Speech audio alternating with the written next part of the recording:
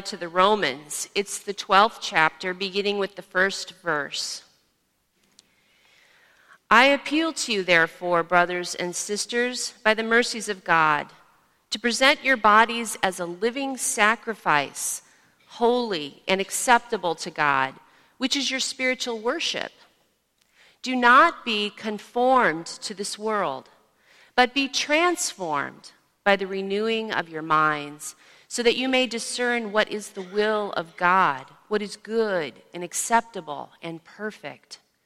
For by the grace given to me, I say to everyone among you, not to think of yourself more highly than you ought to think, but to think with sober judgment, each according to the measure of faith that God has assigned. For as in one body we have many members, and not all the members have the same functions, so we, who are many, are one body in Christ, and individually we are members one of another. This is the word of the Lord. Thanks be to God. You may be seated. Friends, grace and peace to you from God, our Creator, and our Lord and Savior, Jesus Christ. Amen. Well, as we've mentioned, today we celebrate Reformation Weekend, a time where we give thanks to the saints who have gone before us, who helped make our faith possible for today. The Protestant Reformation was a time of reforming the church, reevaluating doctrine and practices, and that ultimately led us to a form of what we call church today. And last year, we celebrated the 500th anniversary of when our dear brother Martin Luther, our namesake, nailed the 95 Theses or arguments onto the church door. Because Luther wanted to start a conversation on what he felt were the critical points of the Christian faith. But the Reformation is not just a time to remember back and what happened in history, but also a reminder of what the Reformation means for our Christian life together today. The Reformation is yet another reminder of God's action in this world and within our lives now. So, for the past 5 weeks, we've been talking about our values and how they shape our lives. As a faith community, we established a core set of values and help us to live out our faith in this world. There are many influences that shape our lives, right? Many things that are constantly trying to shape our lives.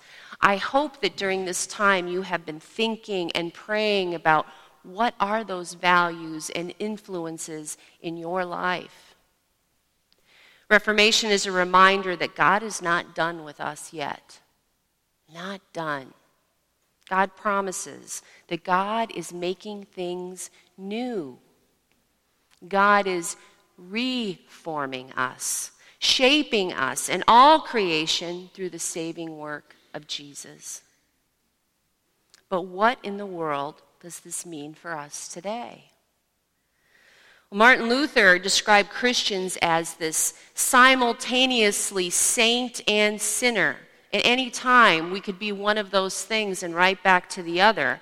Both and approach its very Lutheran understanding of how God sees us. And Luther calls Christians saint and sinner because he redefines or reforms this word saint as forgiven sinner. We're called saints not because we have changed into something different, but because God has changed us, reformed us.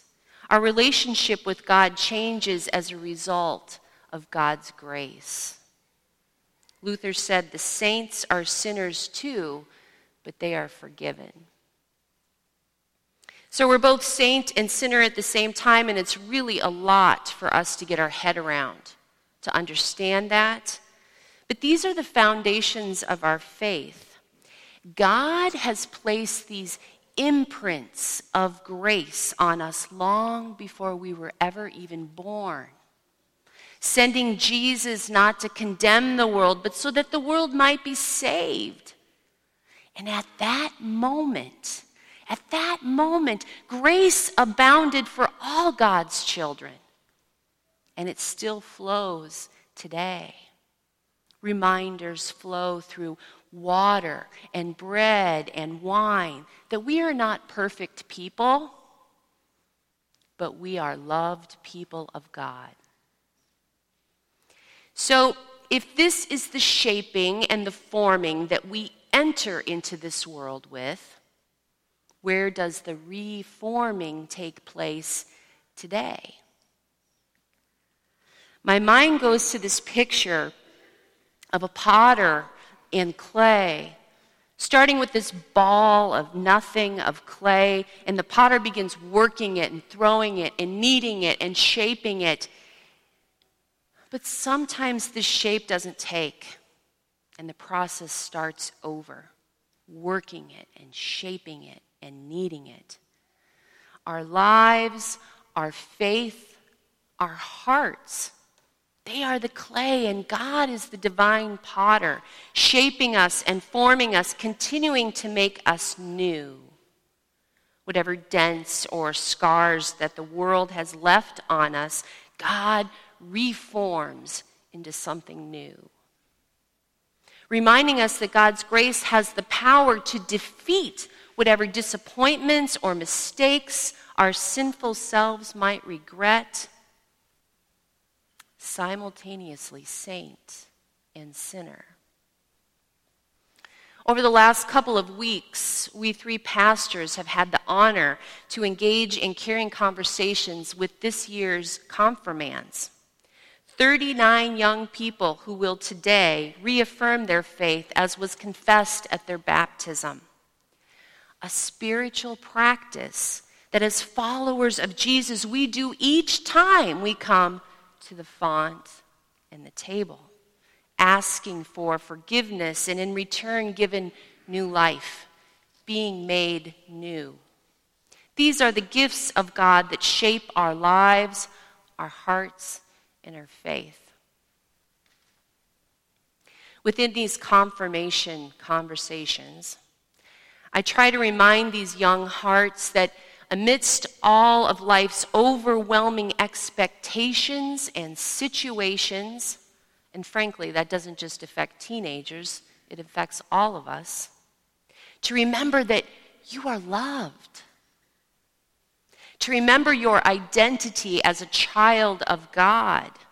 To hold on to that through whatever may come.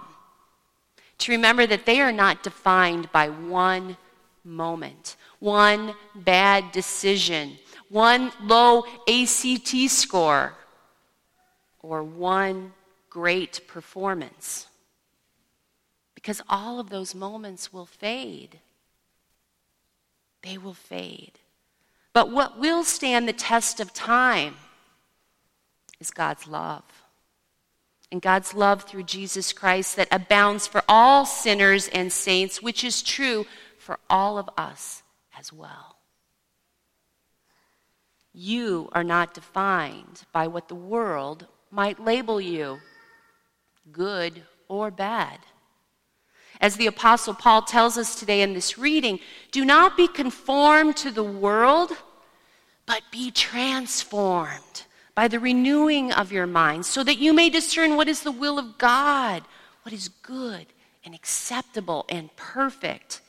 We live and navigate within this world, yes, but deep within us is this superpower.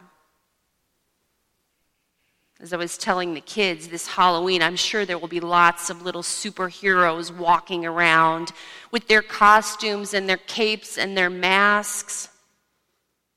We are somewhat like that as we live and navigate in this world with the many labels that we get attached with.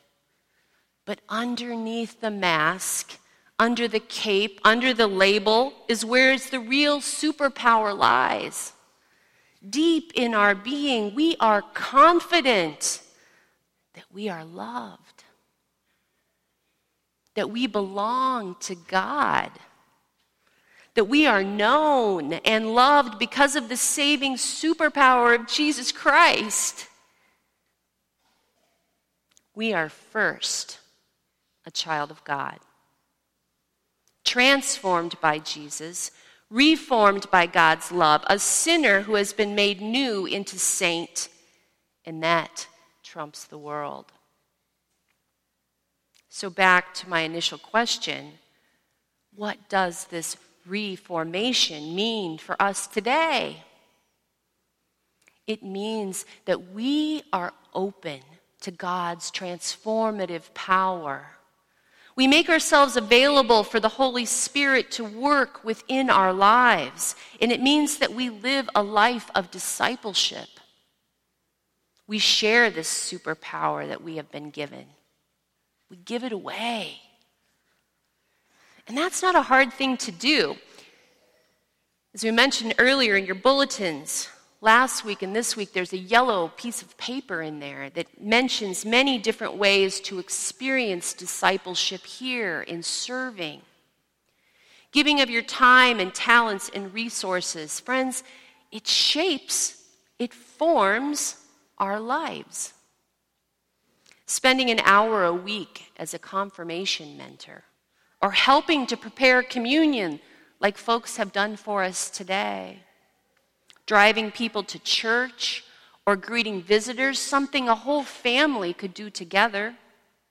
Simple, easy ways to serve and allow the Holy Spirit to work on your heart. Living out our baptismal promises as we live as sinner and saint together. Paul also mentions in the reading today, for as in one body we have many members, and not all the members have the same function, so we who are many are one body in Christ. And individually we are members one of another. We are one. We belong to one body. In theological terms, you belong to me, and I belong to you, because we both belong to God. You are my sister, and you are my brother, and I am yours because God gives us both life and loves us both unconditionally and completely. It's as if God's grace laces our lives in this inextricably together. And when I come to know that reality, I can do no other than to try to help you, to share that superpower of love. Discipleship, wholeness, the being made new, the reforming of our lives is discovered in the giving, not in the receiving or the taking. Abundance in life is found in community, not just being out there all on our own. Discipleship is God's hand reforming our lives. Service changes the lives of those offering ministry. Just ask one of our Sunday or Wednesday school teachers how their faith has grown through their service. Service also changes the lives of those receiving ministry. Folks who are reconnected to this one body of Christ through home communion ministers. And ultimately, service changes the world. It changes the world we live in as we share with God in the creating and the reforming work that makes all things new. So, child of God, know you are forgiven and you are loved, made new, at the same time sinner yet saint. God has formed and continues to reform you as a disciple of Christ. Are you ready to reform your life? There is much work to do. Can you help? Thanks be to God, and thanks be to God for all of you. Amen.